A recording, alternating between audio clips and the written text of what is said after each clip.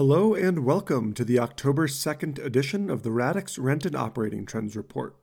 The third quarter ended on a rather bleak note as the final estimate of Q2 GDP showed negative growth once again. While we have known that the economy has been in a technical recession for some time, last week's read serves as a confirmation of the shrinking economy.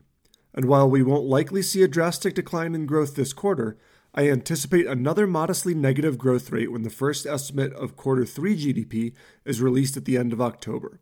All signs continue to point to a slow grind as interest rates rise and global demand appears to weaken. Multifamily fundamentals continue to soften, and nationwide occupancy fell below 95% for the first time since April 2021.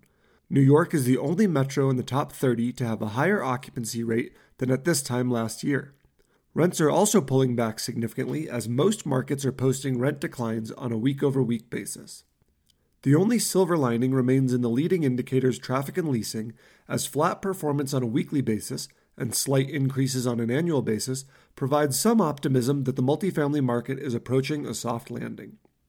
Traffic increased in a few warmer weather markets last week as the cooler temperatures have had little effect on demand in San Diego, Houston, and Los Angeles. New apartment tours in these markets are also up on an annual basis, and in San Diego, apartments are averaging 1.5 more tours than they were at this time last year. We recently analyzed the relationship between both traffic and occupancy and traffic and net effective rent growth. There is about a 4-month lag between changes in traffic and changes in occupancy, and roughly a 6-month lag between traffic and rent growth. Check out the new Radix Chart of the Week series on our LinkedIn page and website for more details.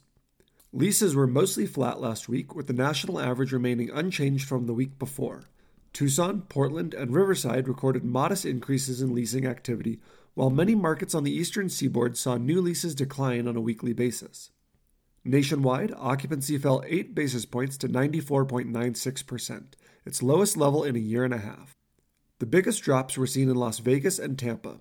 Please note the data from last week was collected throughout the week and likely does not account for any impacts from Hurricane Ian. Nearly half of the top 30 markets have occupancy rates below 95%.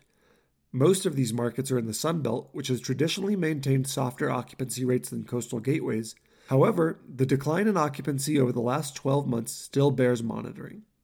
Many markets with falling occupancy are the same markets whose rent has decelerated the fastest since late last year. Nationwide, NER fell 10 basis points last week and will likely fall below $1,900 in the coming weeks after posting a record high of $1,930 in late July. Rents are falling the fastest in Orlando, Tampa, San Francisco, and Riverside, where the average rent fell 50 basis points in each market last week.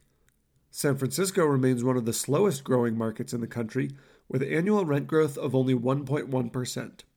However, Orlando and Tampa have seen their annual rent growth slow down precipitously from the mid to high 20% range down to roughly 5 or 6% in a matter of months. Thank you for listening to this week's edition of the Radix Rent and Operating Trends Report. On behalf of Radix, I'm Chris Nebenzal. If you have any questions or feedback, please feel free to reach out, and thanks again for joining us.